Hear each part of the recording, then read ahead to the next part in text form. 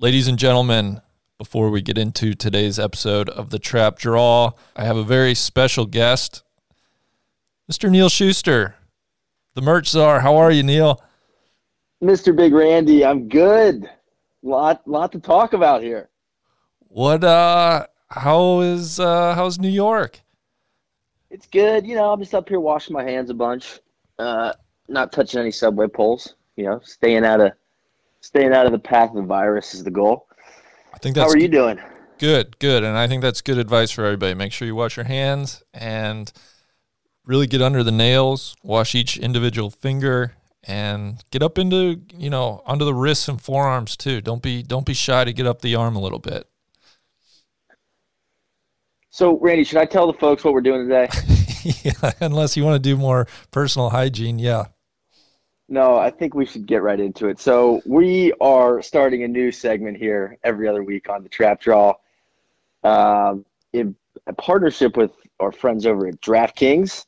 I still haven't settled on a name yet. I was thinking the Weehawk and Czar or Newark Neil or whatever in, kind of in the spirit of Vegas Dave. But we will be placing a mega bonus parlay every 2 weeks, an assortment of golf bets through the DraftKings Sportsbook. I will then have to drive to New Jersey to place those bets, maybe take the ferry, maybe take the train, who knows. Luckily, I'm actually flying out of Newark tomorrow, so I'll be placing the bet from the airport.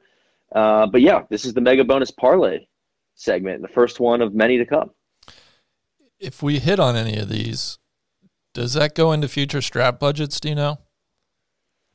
That is a great idea that we may have to call for a quorum with the C-suite and the NARC. I think we should probably get that in writing before we do place any of these bets, just in case, right? I think that's something we need to get up front. Yeah. Well, and explain real quick what's the significance with New Jersey specifically for you? Well, it's the closest state where you can legally gamble. So, the DraftKings app has like this geolocation thing. So I'm sitting in Brooklyn right now and they know that. So I can't place the bets, but I can do some research. But once I cross over the river, baby, all bets are on, not off. Well, all right. Well, so talk to me about what you're looking at. Well, okay. So we want it to be a parlay, right? And, or at least I do. And it's my bet, so that's what it's going to be. But I'm going to keep it simple this week as the first one. So the parlay will consist of, I'll just read through all of them and we can talk about the strategy. I think Fleetwood to a better finishing position than Rory McIlroy, who, as we all know, is still dead, as you've declared him. I think Fleetwood finished third here last year. Well, hold on. I'll just go through all the bets. So Fleetwood to finish better finish than Rory. Hovland finished than Billy Horschel. Our boy Max Homa, a better finish than Harris English. And Lee Westwood will not make the cut. $5 bet gets $151 payout. I think Fleetwood's going to beat Rory. I think he bounces back. He puts the keep calm and carry on, English mindset into practice after a tough finish. And he finished in the top three here last year. So I think he finishes better than Rory. Plus 175. Hovland over Horschel, that seems like a layup at plus 110. Max got a ride for our guy over Harris English, plus 110. And I don't think Westwood's going to have the juice this week. So plus 150, he misses the cut. We're gonna make it a $5 bet. Or you know what we could do? We could juice it to $10. You want to do that? Sure. All right. So I'm going to put $10 in. Potential payout, $303. Yeah, I can log this bet tomorrow. What do you think about that? Can I offer just a little bit of pushback? Please do. I would welcome your advice. Of course, Rory is dead. He will remain dead until he wins a major. That being said, 2 years ago, he won at Bay Hill. Last year, he finished tied for sixth, which granted that was behind Fleetwood. But still, top 10 finish. Those are always nice. And, this year he hasn't finished outside the top five. So I guess what I'm saying is so listen, bud. Play well, Tommy. Play well. All right. Well, let's see what else. Let me see what But else. hey, you never know. That's why they call it betting. All right. Tournament matchups. So, well, Rory's minus 200 to beat Fleetwood, right? So I'm picking a dog. I like it. I like it. Who do they have? Do they have Rick matched up with anybody? Oh no, I do. I'm seeing Rick versus Finau. Are you in tournament matchups? Yeah, best finishing position. Oh yeah, minus 106. But see, I don't like picking a favorite because does it help? Like, how does that? It's about even money. Oh no, it does. It takes up big time. I guess because it's a parlay, right? So you got to combine them. Listen, I'm not the gambling's never been my strong suit, but we're gonna improve that in 2020. That should have been on my goals podcast to become a better gambler. So are you taking Tony, the house cat, or Ricky? I'd take the Rictator. You're taking late stage capitalism to prevail once again. Yes, don't you think so? Well, or you like the house cat? We are recording this on Super Tuesday. It's pretty apt. I kind of like the house cat because Rick's scuffling a little bit. He's going through some swing changes. He shot 80 last week. I think the house cat might have it. But I don't want to talk you out of it. Listen, I'll take that advice. I'm not married to either. I mean, this is a good dialogue here. Let's go with Finau. So that's $10 to win $591.22. Love it. Do you like the Max pick? You like the Hovland pick, and you like the Westwood misses the cut pick? I wish we had more money to put on Max. Okay. All right. Good. Fleetwood is the one there that you don't like, huh? Well, it's not that I don't like him. It's a tall ask. It's a big ask of him. But you know what? We'll see. Well, we could also throw in the scientist, Mr. DeScambeau, over Matsuyato at plus 110, which now we're getting into mega bonus territory. He's plus 110. That sends our $10 bet up to a potential payout of $1,241.55, baby. Now this is what I like. Now we're talking. Okay. All right. So let's see if I get rid of the Fleetwood pick. What now? Got to have the Fleetwood pick. That's big for the odds there. I think that's what we go with. We put $10 down. We go. So it's going to be Hovland over Horschel, Max over English, the house cat over late stage capitalism, the scientist over Matsuyato, Fleetwood, Tommy Ladd over Rory, and Westwood misses the cut. $10 to win $1,241.55, baby. I love it. Lock it in. All right. Lock it in. Well, I can't do that yet until I get to New Jersey, but I will save this if that's possible. If not, I will take a screenshot, which is what I'm doing now, and we're going to get this in tomorrow morning. Perfect. I got to do a little I got to read some legal obligation. For anybody listening who wants to get involved in the action, download the top-rated DraftKings Sportsbook app now and use code NLU when you sign up. For a limited time, all new users can get a sign-up bonus up to $1,000. That's right. DraftKings Sportsbook has a sign-up bonus up to $1,000. Don't forget, enter code NLU and get your sign-up bonus up to $1,000. Only at DraftKings Sportsbook. Must be 21 or older, New Jersey, Indiana, or Pennsylvania only. Bonus comprised of a first deposit bonus and a first bet match, each up to $500. Deposit bonus requires 25 times playthrough. Restrictions apply. See DraftKings.com/sportsbook for details. Gambling problem? Call 1-800-GAMBLER or in Indiana, 1-800-9-WITH-IT. That was my legal spiel, Neil. All right. Well, hey, good luck on our bets this week, and be back in a couple weeks to, talk about how we did and place another mega bonus parlay. And now I will hand it over to Mr. Jeezy. Nice is the spot for that track draw.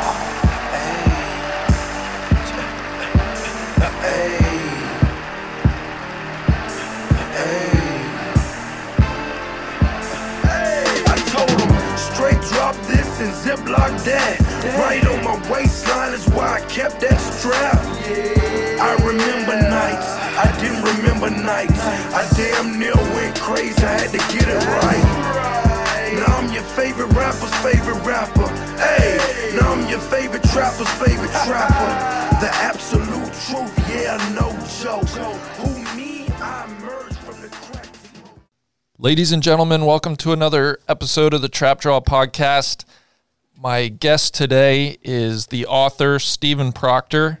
He has written the book Monarch of the Green, Young Tom Morris, Pioneer of Modern Golf. I've had the chance to, he was so kind to send me a copy. I've had the chance to read it, and it's a great story. I think everybody listening knows the name Young Tom Morris, probably knows he's an important figure in golf, but at least as far as I'm concerned, I didn't know a lot of the details and a lot of the why behind his significance. And this book just did a fantastic job of painting the picture and filling in a lot of the story. So real pleasure to welcome Stephen onto the podcast today to talk about the book. Stephen, how are you? I am great, Randy. Thank you a lot for having me. Really appreciate being on, and just a big fan of what No Laying Up does. Oh, I appreciate that. So this book, I believe, was published in 2019. Is that correct? Yes, it came out in April in Edinburgh, Scotland, published by Berlin Publishers, a small publishing house there that focuses on Scottish culture and history. Your postscript in the book is called An Author's Journey. And obviously a postscript, it comes at the end of the book, but I almost think it's where I would like to start the discussion, if you don't mind. And I think the question that I have for you right off the bat is, how did this drive to write about young Tom Morris come to you? Well, the way it happened, Randy, was that I had decided at some point that I needed to stop doing the job I was doing, which was newspaper journalism. You know, things had gotten very disrupted there, and it wasn't really fun as much as it used to be, and I didn't have as many opportunities to do the kind of literary journalism that I wanted to do because of shrinking budgets and changing priorities for all American newspapers. So I decided that I would like to retire early. Fortunately for me, I was in a position to do that financially, and I decided that I really wanted to reinvent myself in some way that would keep me doing what I'd always done, which is writing. And I had been really hooked on golf and golf history, and so I decided that in retirement I was going to become a golf historian. And for the last 10 years of my newspaper career, I read what I considered to be, or what I was told were, most of the seminal works about the history of the game. And so naturally, once I did that, I was dying to go to St. Andrews, as every golfer eventually is wanting to do. And I went there, and we arrived on a Sunday, and we started with a tour of the city because the old course was closed and we weren't scheduled to play till Monday. And we went to the Cathedral Cemetery, naturally, and I stood there in front of the monument to Tommy. And I knew a fair amount about his story, a little bit. And but what struck me was how monumental his tombstone was by comparison to other people who have gotten quite a bit more attention, namely his father and Alan Robertson, who has an obelisk nearby. But Tommy's tombstone is like 12 or 13 feet tall and takes up one whole wall of the cathedral. It's incredibly striking. You can see it from any place in the cemetery. And when I was reading the inscription on it, it said that it was built by 60 golfing societies with contributions from members. And it occurred to me that that was probably every single golfing society that existed in Tommy's age, or very close to it, and that turned out to be true. And then it just struck me that why have I heard so much about his father and so little about him? If he has this gargantuan monument, he must have had some extraordinary life. And I decided, well, there's a fairly untold story, so I'm going to go and tell that story. And that's how I started. I set my mind to doing it at that moment. And then I just, that was in 2005. And so I had been reading quite a bit then, and then it was much more targeted reading toward that age of Tommy's and trying to find out as much as I could about him. So that's what got me started, seeing his monument there and being deeply impressed by it. Fantastic. And so that was your first trip to St. Andrews then in 2005? Yes, it was. It was the first time I'd gone there. I ended up going back again in 2015 to finish up some research and meet with some of the key historians in St. Andrews, Peter Lewis of the Royal and Ancient Golf Club, Peter Crabtree also, who gave me great guidance and help with the book, Mr. Crabtree. And also most of the photos that are in the book, he allowed me to publish free of cost, which was incredibly generous of him. So yes, I went there again. I'm friends with Bill Horschel Sr., whose son is a pretty good professional player. And when he got in the Open Championship that year, he was very gracious and let me have a room in his flat free of charge, so that all I had to do was foot for my airfare and get over there and do some research. So that was a really fantastic, generous thing for him to do, and gave me 10 days to be there researching and then seeing the Open itself also. Oh, it sounds like the trip of a lifetime, really. I was going to ask. It was amazing. Yeah. The research that you had to do, I imagine this is obviously a lot of old sources, old books, old letters. Was there much available online, or did you have to go to, the physical location where a lot of this documentation would be? The newspapers themselves are online, but in that era, they're difficult to search because they're just not organized in the way that newspapers in the modern era are organized. So I had some assistance with that from a good friend of mine who was a golfer and a librarian at the University of California at Berkeley. I was living and working in San Francisco when I started this project. And he helped me a lot, both using his borrowing privileges to help me obtain rare books, and also doing a lot of research to locate specific articles that I was having some difficulty locating in the online searching. So a lot of it is done with memoirs of people who played with Tommy, like Andrew Kirkcaldy, the caddy, who later became a very prominent professional golfer and took old Tom's place at the Royal and Ancient years later, and people like Bob Ferguson and others who played with Tommy had either been interviewed for books or had memoirs. And so many of the things were from those. Obviously, there's a book called The Golf Book of East Lothian, which is a great source for stuff from that era. So it was a lot of that kind of thing. The majority of it was book research, and then there was a fair amount of newspaper research also. I think there are like 130 books in the bibliography for that book. So yes, it was quite a bit of research over an extended period of time. But I was the managing editor of the San Francisco Chronicle or the Houston Chronicle nearly all of the years in which this book was researched, and so I wasn't really working on it full time or anything like full time. That's a pretty busy job. So at night and on weekends, I would do reading to be able to continue tracking the story. And then I retired in 2013, and that's when I started writing. And it took me a couple years to write it, another couple to rewrite it, and then I was lucky enough to get a person to take it in Edinburgh. So that's how that unfolded. Gotcha. I appreciate you laying out the background. It sounds like obviously quite the process. Well, if you don't mind, I'd love to jump into the book. It obviously is centered around young Tom Morris. Can you set the stage for his birth and his early years and kind of what the game of golf and, really life was like as he came into the world? Absolutely. The story of young Tommy is a story of genius meeting opportunity and then nothing ever being the same after that. Tommy was born in 1851. 3 years before that, the introduction of the gutty ball, the first rubber ball that had ever been used in golf. Prior to that was 400 years almost of the feather ball. The feather ball being made of leather stuffed with goose feathers. Extremely difficult to manufacture, extremely expensive to buy. And the net result was that only extremely wealthy people could play golf with proper equipment. When the gutty ball got introduced in 1848, it just opened the game to the masses in a major way. And Tommy was born in 1851. By the time he makes his golf debut in 1864, thousands more people are playing the game.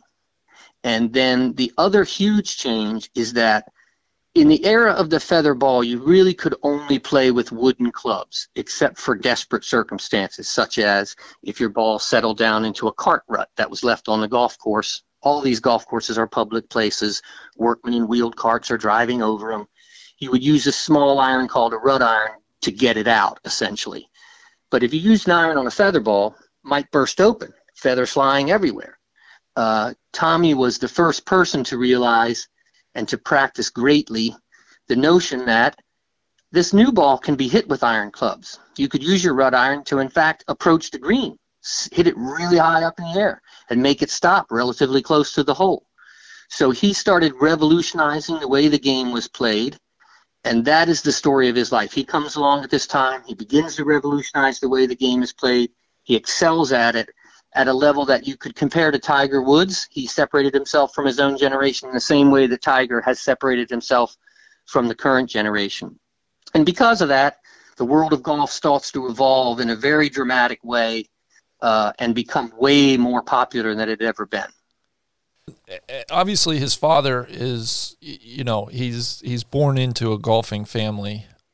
Can you talk about... His father was the most famous golfer in Scotland at that point. Yeah, I was going to say, I think we have to talk about his father and his significance in the game, and then, some of the other golf personalities and some of the bigger names in golf. I'm thinking of like Willie Park, and if you could kind of set the stage for these family rivalries almost. So basically, during the time that Tommy was growing up, there was two families that dominated golf. The Morrises of St. Andrews, which included his father and him, and his brother Joff to a certain extent. Not quite the golfer that Tommy and his dad were, but a pretty decent player himself. But the main ones were Tom Morse Sr. and Willie Park. And up until 1859, Allen Robertson. He had died in 1859. So the way golf was played at that time was primarily a challenge match. So, for instance, in 1854, Willie Park comes to St. Andrews, puts an ad in the newspaper challenging any player who wishes to take him on-one to play a great match over 3 greens for £100 a side, which is a large sum of money in that era. Tom's annual salary, for instance, as the keeper of the green at St. Andrews, was £50. In 1854, he was working in Prestwick, and he was making less than that. He was making around 40. So you're talking about betting 2 years' worth of salary on a single match. And then what would happen is a very rich person in St. Andrews would back Tom Morris, and an equally wealthy person in Musselburgh would back Willie Park. Willie Park, though, often put up his own money, which was completely unheard of. He had a golf ball making firm just like Tom did, and a club manufacturing firm, and he was willing to put his own money up, which was very rare. Tom was almost always backed by a man from the Royal and Ancient, somebody like James Campbell, who was a wealthy baron from Saddle. They would put the money up. If Tom won, they would give him a percentage of the winnings, usually around 10% or so. So he might get £10 for winning that match, which is a great bonus to your annual salary. And they would play over 3 golf courses, 36 holes a day over 3 courses, and the winner of the most holes would win the match. And so it was a kind of a rollicking era, more like prize fighting really than what we think of as golf now. People would be screaming and yelling on the sidelines. There were no gallery ropes. They'd be walking, encircling the players almost as they shot. So at that time, Old Tom was the most famous player in the land after Allen died, for sure, and one of the 2 most famous up until 1859. So Tommy grew up steeped in that kind of golf. He would have been following his father around, you feel fairly certain, during the Open Championships and things. And but not much of that is specifically known. So he grew up in a golfing family. But it wasn't long before he really eclipsed the golfers of his own age. He was only 16 years old when he played in a tournament at Carnoustie that drew 32 players, which in that era was an enormous field. The typical Open Championship of that era would have 12 to 16 players. But for whatever reason, this tournament at Carnoustie drew 32, including Willie Park, including Old Tom. And Tommy ended up tying with Willie Park and a man named Bob Andrews from Perth for the lead. They played in a playoff. Tommy won in the playoff, which was pretty big deal because the newspapers, referring to him as a new star rising in the firmament. And pretty much from that point onward, he was so dominant a player over that generation that really I don't think any player except for maybe Bobby Jones in his heyday and Tiger Woods have been quite as dominant in their own generation as Tommy would become in the immediate years after that. Mm-hmm. And that, you mentioned that tournament at Carnoustie was in 1867. I want to, if you don't mind, rewind the clock for young Tom. And if you could talk about that first competitive event that he played in, which I believe was the 1864 Perth Open. And yes, I thought that was an interesting. And Tommy was almost 13 then, 12 going on 13. And he was born in April. So that tournament was right before his 13th birthday, essentially. And his father had decided that he was ready to be in open competition, and he took him up to Perth with the idea that young Tom would get to play in an amateur event associated with the main tournament. Every tournament in those days had multiple events and went over multiple days because it cost you a lot as a golfer to be able to travel in that age, and you wanted to be able to have multiple opportunities to win money or make money by caddying for somebody or whatever possible so that you could at least earn back your expenses, if not a little more. And so he thought that Tommy would play in the amateur event. When Tommy got there, obviously his reputation as a great golfer had preceded him, even though he was only 13. So there must have been a lot of rumors circulating around the golf world about him, although none of it's written down specifically. Yeah. And the committee in charge of the tournament barred him from the amateur event. They said, there's no way you're playing as an amateur, partly because his father was old Tom, and just partly because he obviously was incredibly precocious. And he almost didn't get to play at all. And then one of the members of the club that put the tournament on wisely set up a match between young Tommy and a kid named William Gregg, who was the winner of a prominent tournament up there in Perth and was about the same age as Tommy. So he decided that the third day of the event would be a singles match between Tommy and William Gregg.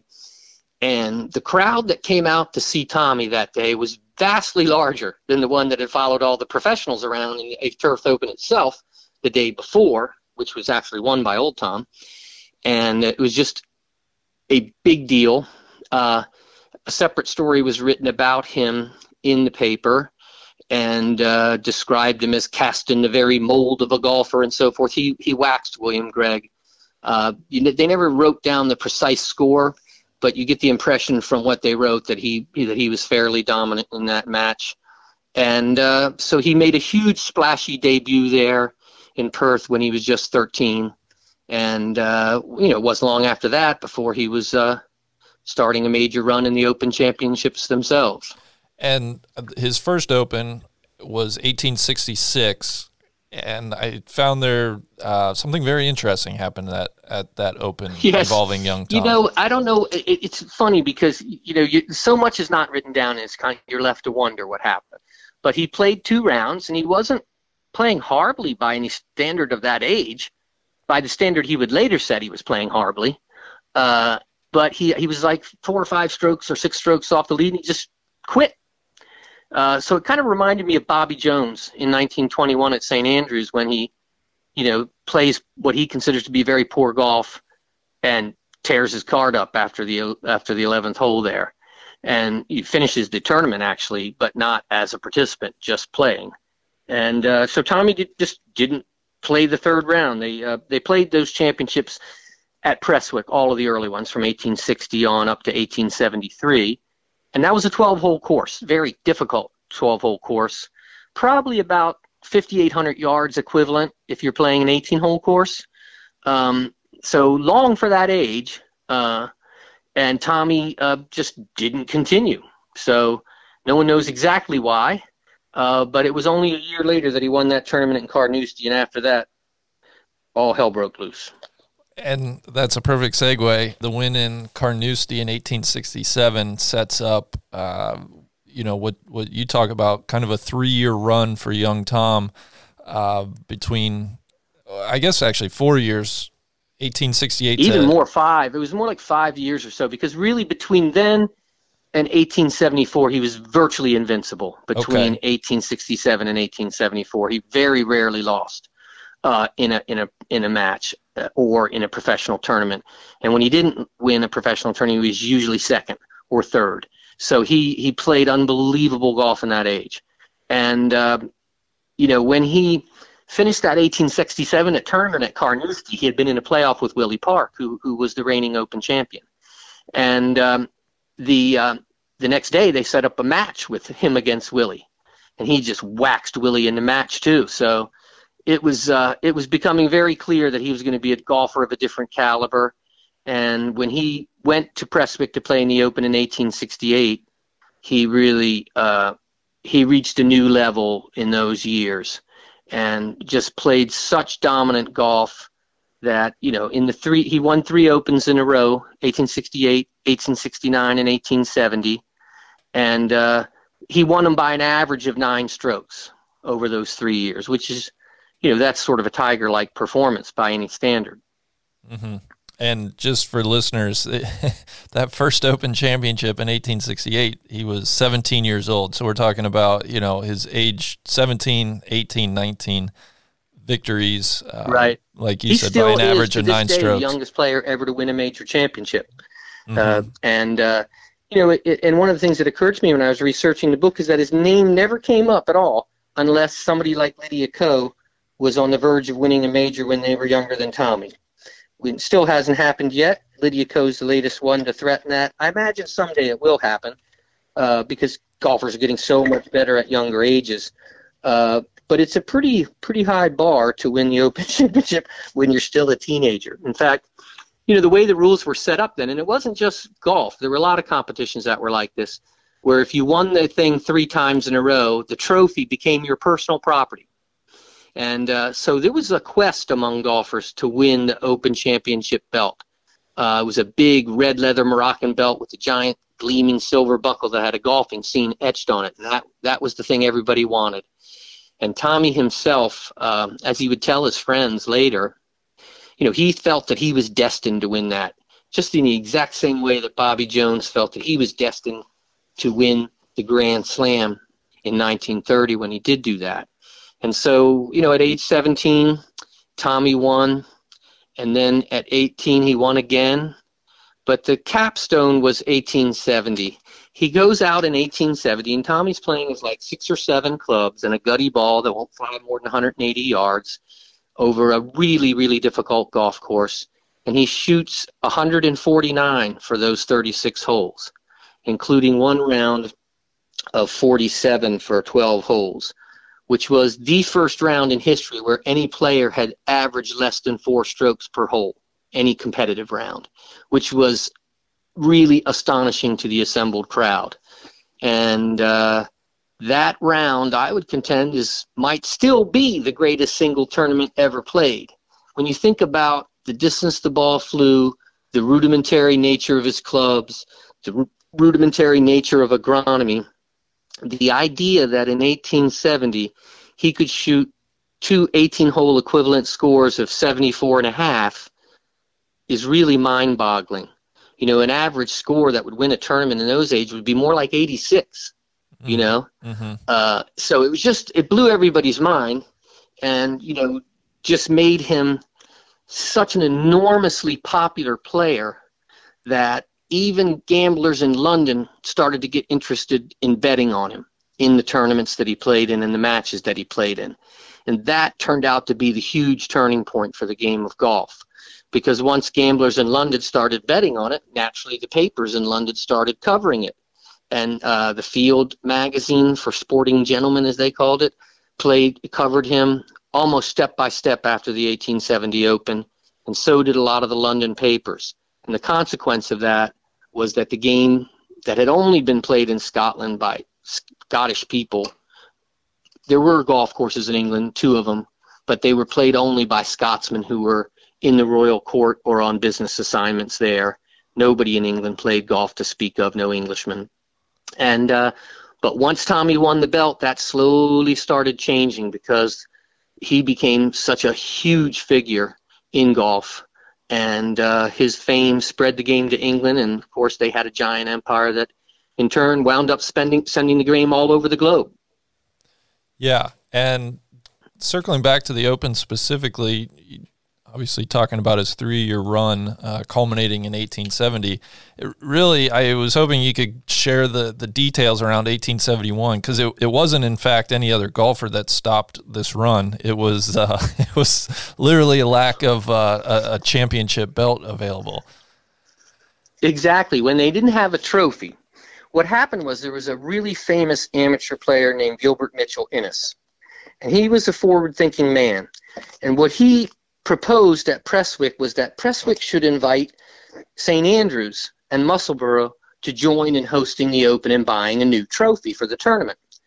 But there was Harry Hart was the man who ran Prestwick in that age, a silver-haired guy, older man. And, naturally, he was proud as could be that Prestwick had founded this tournament that had become so popular and so famous now after 10 years, and also the winning of the belt made it even more famous. And he wanted things to stay exactly the way they were. Let's just buy ourselves a new trophy and just keep the tournament here. It's something we invented. Why do we need to get other people involved? But Mitchell Innes, and probably not only him, understood that if the tournament was going to be anything at all, it had to get St. Andrews involved.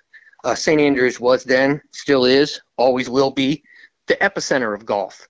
Musselburgh was a huge golf city also, and very prominent, but not quite the same as St. Andrews.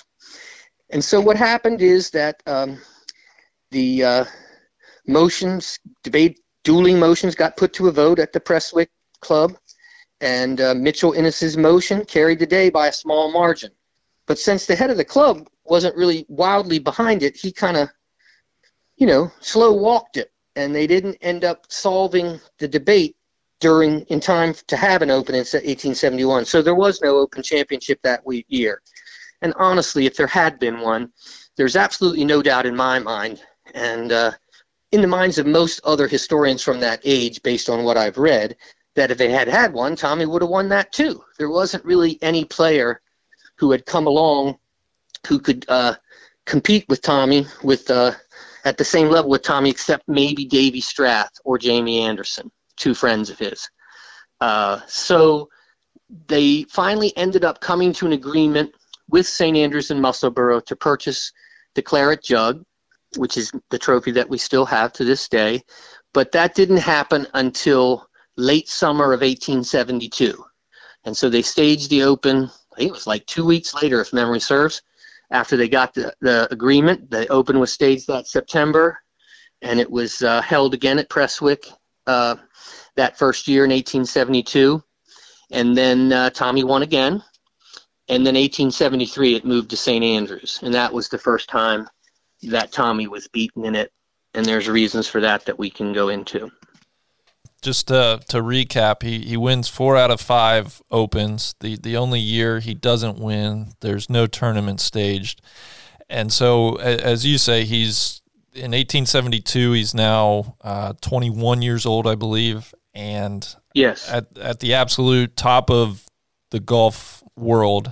And then this is where, candidly speaking, this is where I think the story really gets interesting, because I think it humanizes Tommy, and I find his whole, well, I'll back up and let you tell the story, but what changes, what significant change in his life comes about in 1870, end of 1872 into 1873?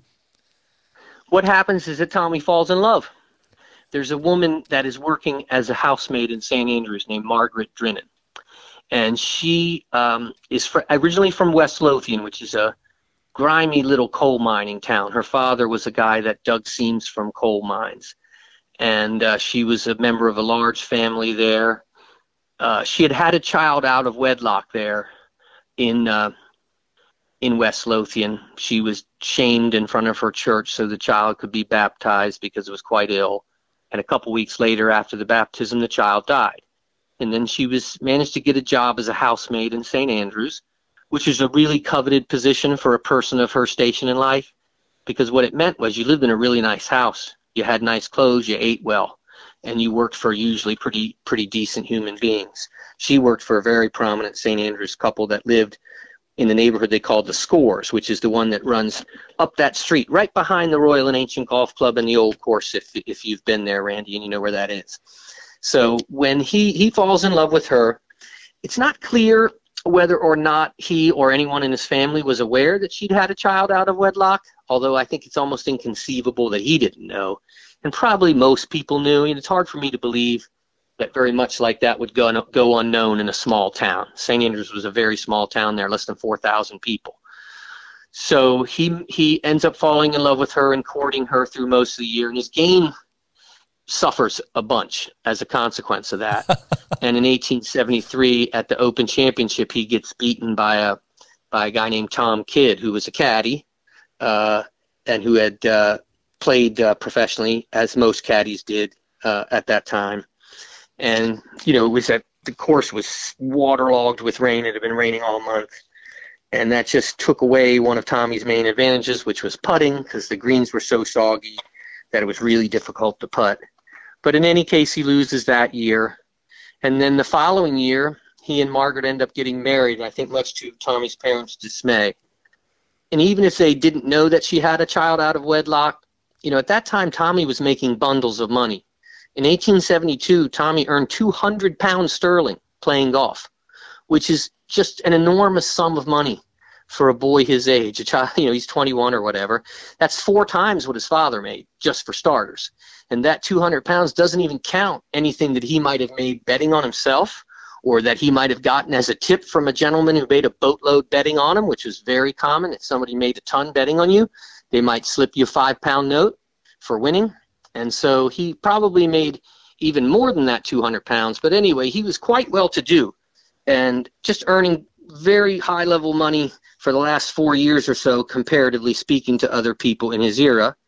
And, you know, so his parents would have naturally assumed that he would be able to marry someone in a station equally high as his or higher. And unfortunately, she was, you know, quite a bit lower station than him, just because her family were miners, and that was considered far below Tommy in social class. And obviously, Victorian Scotland is very, very class conscious. So Tommy, you know, that's one of the most revelatory things about Tommy. He was a person who just marched to his own drummer. He didn't care what people thought. He didn't care about social conventions very much. And so he married Margaret. He loved her, apparently. She was apparently quite a beautiful woman from everything you can read. No pictures of her exist that I'm aware of. So, yeah, that kind of, like it does when you're distracted from, you know, if you're distracted from anything, it's difficult to play golf well. Yeah. And he didn't play at as high of a level during 1873 and the first part of 1874 until their marriage happened. And the one thing I found interesting is the age, the age difference between Tommy and Margaret, and how that kind of feeds into, you know, he was very willing to go against social conventions. I think, were they? She was much older than Tommy. I forget right now what her exact age was, but she was several years older than Tommy. You know, I thought a lot about why would Tommy go after a woman so much older than him and so much poorer than him.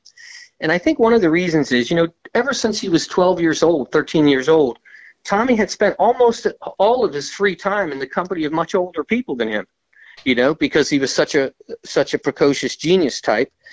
He played almost exclusively with older men as their partner in foursome matches or in challenge matches against older men.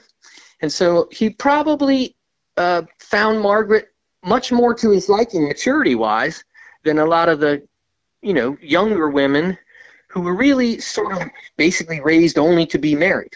You know, they had, and of course Margaret wouldn't have been raised that way. She was raised to work. So there's probably certain things about him that appealed to her, about her that appealed to him, has always been my theory. You know, it's not really knowable. So much of the stuff about Tommy's life is not knowable in a provable way. But he did fall for her. Probably, you know, obviously her beauty probably was a factor. But I think some of it may have been that she was a much more mature woman who had seen a few things in life. And that probably appealed to Tommy, is my theory. Mm-hmm.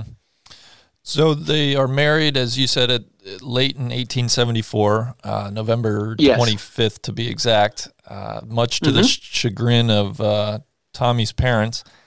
And so let's roll the calendar then to 1875, and in particular, old Tom and young Tom are playing a match at North Berwick, and if you could kind of set the stage and what makes that such a significant event. Yes, so as soon as he was married to Margaret, Tommy returned to his usual form. He started winning most of the professional tournaments that happened. He had won 2 of them during the year. And in the previous year, when he was a little bit down on his game, and his father was very erratic with his game because he just had a lot to do. He was keeping the green in St. Andrews. He was designing golf courses all over. Of course, he was getting older. They had lost a match at North Berwick, I believe it was, to Willie Park and Mungo Park. And so in 1875, a rematch was arranged of sorts, where they would play each other at St. Andrews, Musselburgh, and North Berwick, as they usually did. These great matches always took place over multiple golf courses, usually your home course, their home course, and a neutral course. That was almost always how a great match unfolded. So the third leg of that match took place at North Berwick in the fall of 1875 there. And it was actually a horribly played match. Everybody in it played badly. And it's a riot to read the Scotsman's report about it, because they're just trying to find charitable ways to say everybody played horribly. It was really a very hyped match because, as you can imagine, all 4 of these people had won the Open Championship. Mungo Park was the person who beat Tommy in 1874 when the tournament was played for the first time at Musselburgh. And so it was a match of 4 Open champions. It was something that was looked forward to for the entire golf season. It was announced earlier in the year. And so everybody was kind of marching up towards it. There was a huge crowd for it and quite a lot of newspaper coverage of it in advance.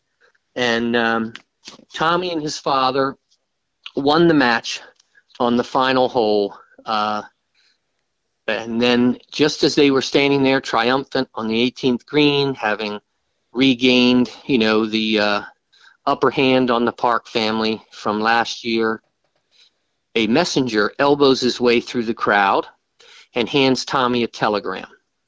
And at this point, Tommy's wife had become pregnant very soon after they got married, as would be the norm in that age. You would start having children immediately. And when Tommy left to go to North Berwick to play in the match, Margaret was in a period that everyone then would refer to as confinement. That means that she was in her bed being attended to by family and or a nursemaid, and awaiting birth, because they didn't want, birth was a very, very dangerous and difficult matter in that period of time, and large numbers of babies died in childbirth or very soon afterward. I forget what the survival rate was, but it was like at least a quarter of all babies died young in that age. And so, Tommy, who knows if Tommy was worried about it or not, but he obviously wasn't worried enough not to take the trip, and that wouldn't have been unusual. Men were not really expected to be around when the baby was born in that age the way they are today. And so he got the telegram. The telegram said that your wife is struggling in childbirth. You need to get home immediately. Of course, travel in that age is really, really difficult. It's 4:00 in the afternoon. The only way you could get from North Berwick to St. Andrews in any kind of decent time frame was to take a train. But the last train had already left. If you were to go by horse and cart, it might take you 8 or 10 hours to get there, maybe more. And so they were, not sure how they were going to deal with it. A man named J.C. Lewis, who's a member there at North Berwick, offered to take them across the Firth of Forth on his yacht, which he did do. Even that is a sail that takes 5 or 6 hours. So it would have been really late at night by the time they arrived at the harbor there in St. Andrews, father and son. As they were just pulling out of the harbor, another telegram arrived that said that Margaret and the baby were both dead. But they never showed that to Tom or his father. They could have hailed the boat to come back, but they all felt that it was best for Tommy just to go on. So he went on. He and his father landed in the harbor. They walked through the darkening streets up to the house where Tommy was living, which is for the first time in his life he had moved into a home with Margaret, not living with his parents. He had lived with his parents all his life, as every Scottish child would do until they got married. And the Reverend Boyd, who was the Reverend of the kirk there in St. Andrews, was there waiting to tell him what had happened. And obviously it was a horrifying scene, and Tommy was incredibly stricken. So his wife and son both died in childbirth there in the fall of 1875, and that was obviously a blow from which Tommy never fully recovered. Yeah, just unimaginable. Less than a year of marriage, wife and would-be son. It's almost, if somebody made a Hollywood movie with this as the plot, it's like, okay, this is kind of unbelievable. Guy just wins a golf match. Wouldn't believe it. It was exactly. It was a terrible tragedy, obviously. And the way things worked in Victorian Scotland and England at that time was you went into a period called mourning. And so Tommy and his father and his brother would wear black armbands at least for a year, maybe more. And they wouldn't go do any social event of any kind for a year. They would be able to return to work. In Tommy's case, that would be golf. But they didn't do other social things because they were in mourning. And of course, a couple weeks after the death, the 1875 Open is staged. And for the very first time since the Open had occurred in 1860, there was no person named Morris in the field. Father, son, Joff, they all stayed home in deep mourning. And it wasn't for a month or so, a couple weeks at least, before Tommy actually was seen anywhere on a golf course. And obviously, he was not himself, who would be, right? Right. He was just terribly stricken emotionally and, didn't play the golf he had been playing up until that time. And so it was just a crushing blow for the whole family, I think. Yeah, sure. I think you quote a biographer of Tom, and he says young Tom never really. Pollock, yeah. Yeah, he said young Tom never really recovered from the shock and grief. Even his beloved game failed to rouse him. He lived as if in some trance, all his lighthearted buoyancy gone. And obviously that's quite understandable. But he does in 1875. He does get back into competitive golf. It's obviously not quite the same. I was wondering if you could talk about that return and how difficult that was. His friends obviously felt bad for him. Davy Strath in particular, that was his best friend. And Davy was one of the very few golfers who was capable of matching up against Tommy. And we should talk at some point down the road about their matches in 1873 because those are intensely pivotal to the development of the game of golf. But in any case, they all try to find something for him to be in because they feel like they need something that will help him take his mind off of this. So they arrange a match with Davy Strath and Bob Martin, who was quite a good golfer, two-time winner of the Open Championship eventually, against Tommy and his father. And, actually when they first start playing the match, it seems like their prescription was working. Tommy and his father got a 5-up lead in that match. But toward the end of it, Tommy just started playing really poorly. It was described as an emotional breakdown by Tulloch, and I'm not sure that I think that's wholly true.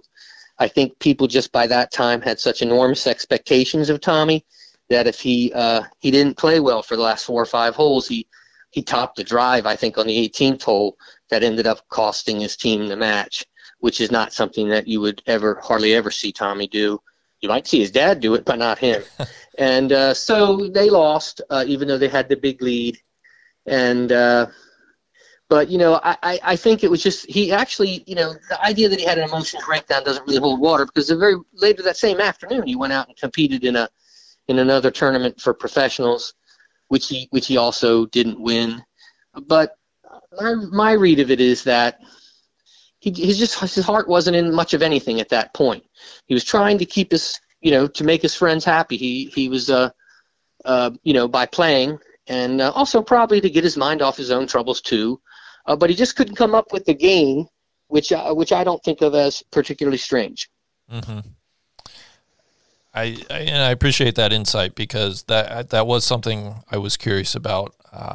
Obviously, emotional breakdown carries. It wouldn't be. I don't think anybody could blame him. I don't think anybody, given the circumstances, it's quite plausible. But yeah, that's interesting. I'd be more inclined to believe that if he hadn't gone out and played in another tournament like 2 hours later. Yeah. Yeah.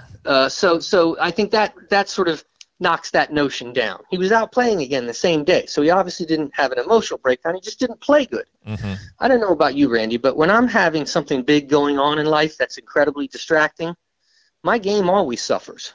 My game suffers a lot, whether I don't have anything distracting or not. I was going to say, I don't need much help for my game to suffer. But when I was in a newspaper game and we were cutting the budget or laying people off or anything like that, I could just watch my handicap rise. I couldn't concentrate and I couldn't play well, and that's how I read the Tommy situation. He was still trying to figure out, how he was going to go on and how he's going to emotionally cope, and so at times he played poorly. Mm-hmm. But he obviously still had a lot of game, because the first 10 or 12 holes of that match he played great. He just couldn't quite keep his focus, which I think of as normal. And the fact that he went out to try again suggests that it wasn't really an emotional breakdown. It's just that he wasn't ready to quite find his game. Yeah. Well, let's go forward then to Christmas 1875. Tommy's 24 years old, and what then happens? What's significant on Christmas Day 1875? Well, in the week right up before Christmas, friends made another big attempt to get Tommy back to being Tommy. And they arranged a match between him and an amateur player named Arthur Molesworth. And this was just a gargantuan match. It was 216 holes in all. So it was 36 holes a day for, I forget the number of days. I'm not thinking of it right this minute. But anyway, they played multiple days. It was wintertime in St. Andrews, of course. 2 of the days they played, there was snow. So guys were going in front of them with shovels and brooms. They're playing with balls painted red. It's freezing cold. Tommy ends up, he gives the guy 6 strokes on every round and still waxes him, wins there's multiple aspects of betting, number of shots, number of holes won, et cetera, et cetera. Tommy wins every bet for his friends. But so he was really kind of somewhat back to form in that. And then there was a newspaper report that said Tommy had become seriously unwell, but they didn't say what happened. And there's a lot of curiosity and debate as to what that might have been, why he was unwell. And I'm going to talk to you a little bit in a minute about a new theory that I've come across since the time I published this book. But in any case, Tommy then takes a little trip to Edinburgh just to try to lift his spirits, comes back. It's Christmas Eve when he comes home. And his mother was bedridden with rheumatoid arthritis by that time. And his habit at life was to spend the last hour of the night sitting by his mother's bed, chatting with her. So Christmas Eve, he's doing that. He goes up to the upstairs room where he slept and goes to bed. On Christmas morning, he doesn't come down at his usual hour. And his father sends the maid up to see what's going on with Tommy. She calls for old Tom. Old Tom comes into the room, and Tommy is laying in bed with the blood trickling out of the side of his mouth, and he's dead. And 24 years old, obviously a terribly, terribly shocking day in St. Andrews itself. And so, he had, as it turned out, he had some sort of major hemorrhage, either of a blood vessel in his heart or something else.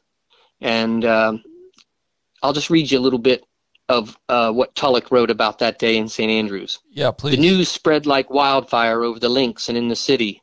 Consternation prevailed everywhere. Christmas greetings were checked on the lips by the question, "Have you heard the news? Young Tom is dead." Or the whispered, "It can't be true, is it, that Tommy was found dead in his bed this morning?" Everywhere there was genuine grief for so great a loss, the loss of one who had been the pride of the whole golfing world. Everywhere the sympathy with the bereaved father and mother was keen and great. The telegraph conveyed the news to the evening papers, and the next morning, to some of us, among our belated Christmas cards and greetings came this obituary notice. Thomas Morris, Jr., died here this morning at 10 o'clock, 6 Gilmore Links, St. Andrews, December 25th, 1875. And that was what happened.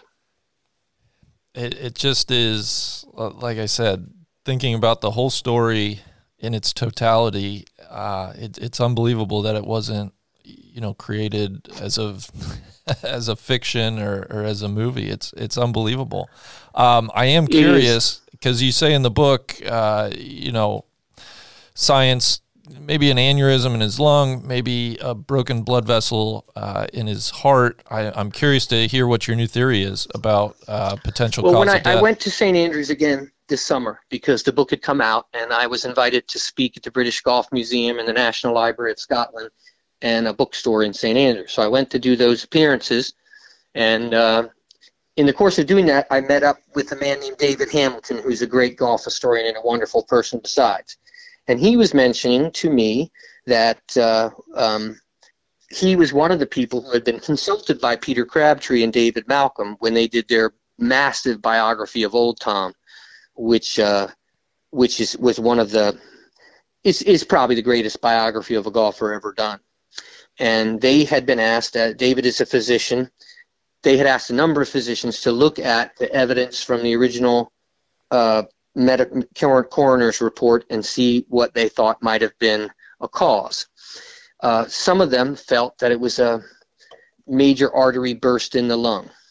But David Hamilton felt that the more likely cause was probably that Tommy had contracted, unbeknownst to people, tuberculosis, which was rampant in St. Andrews at that time, and in fact was the disease that would not very many years afterwards kill Tommy's best friend Davy Strath. So pretty good reason to think that possibly Tommy had picked it up from Davy and hadn't noticed it. It occurred to me then to go back to that piece, the article that said he had become seriously unwell, and wonder if that's what it was.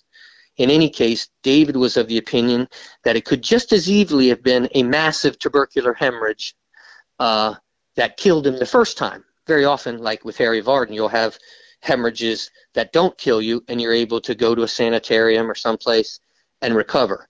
But he thinks it's equally likely that it may have been that. So that just adds another interesting potential wrinkle. Obviously, we'll never be totally certain how Tommy died, but that was something new that I learned about when I was in St. Andrews, and it's given me some reason to think that maybe that's true. That could be just as true as a bursting of one of the large arteries leading from his heart. Yeah, and I think as your book also mentioned, it sounds like probably scientifically he did not die from this broken heart with the grief and sorrow that he experienced, but it had to add a layer of stress and it most likely contributed at some level. Yeah. My favorite quote about that, Randy, is that old Tom would always say when people told him that your son died of a broken heart, he would just say, "That's nonsense. If that were true, I wouldn't be here either." Yeah. Which I think is the best evidence. Poor old Tom outlived every member of his family except his grandchildren, and he didn't die till 1908, which is part of the reason he's so much better remembered than his son. He just lived longer, had much more influence over the development of the game in the long way than Tommy did in his age. So yeah, no, it's not really known, and it's definitely not true that he died of a broken heart, nor is it true that he drank himself to death, as some people say. Mm-hmm. Well, to bring this full circle then, you started our conversation talking about the memorial at the graveyard in St. Andrews. Could you talk about how that memorial came to be and, the honor that was given to him there at St. Andrews? Yes. So after Tommy died, there was a family friend named James Denham who circulated a letter to all of the leading golf clubs and golf societies of that age. And there were 60 of them in all.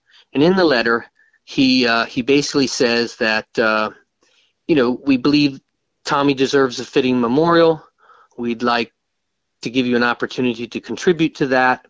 And so a huge sum of money is raised from those contributions, and all 60 golfing societies, every major society that existed in that era. And by that time, there were a number in England. The game had been spreading pretty rapidly in England by the time Tommy died. In 1864, Westward Ho opens, 1869, Hoylake opens, 1873, Royal Wimbledon opens.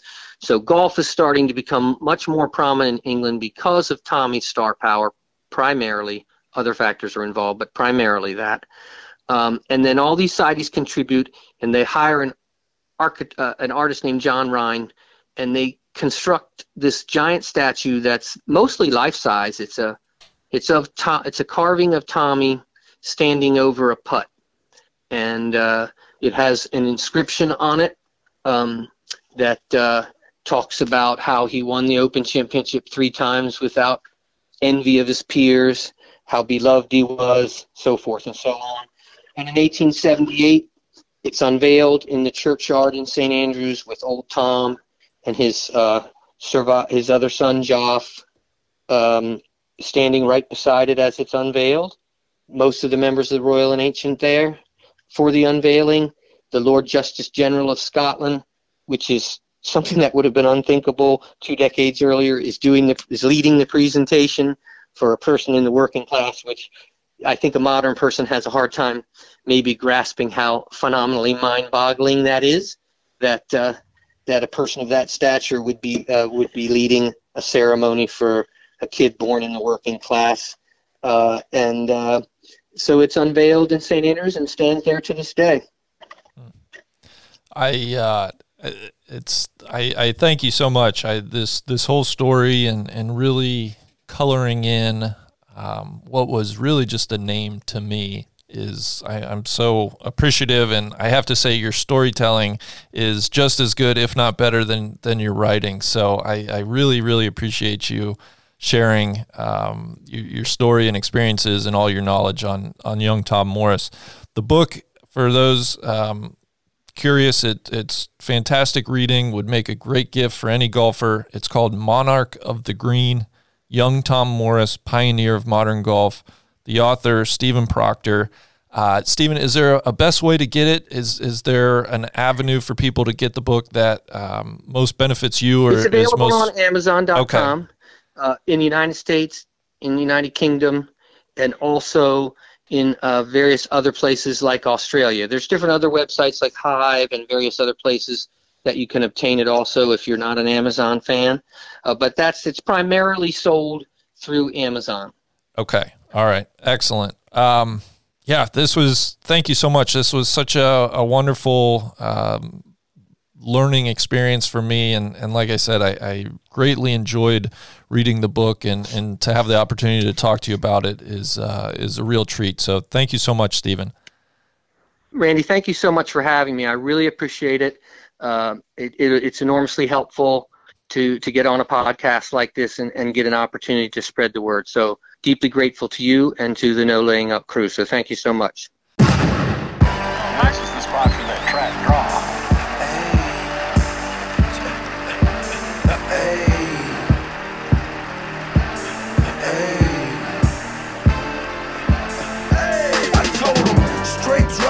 And Ziploc that right on my waistline is why I kept that strap. I remember nights, I didn't remember nights. I damn near went crazy, I had to get it right. Now I'm your favorite rapper's favorite rapper. Hey, now I'm your favorite trapper's favorite trapper. The absolute truth, yeah, no joke.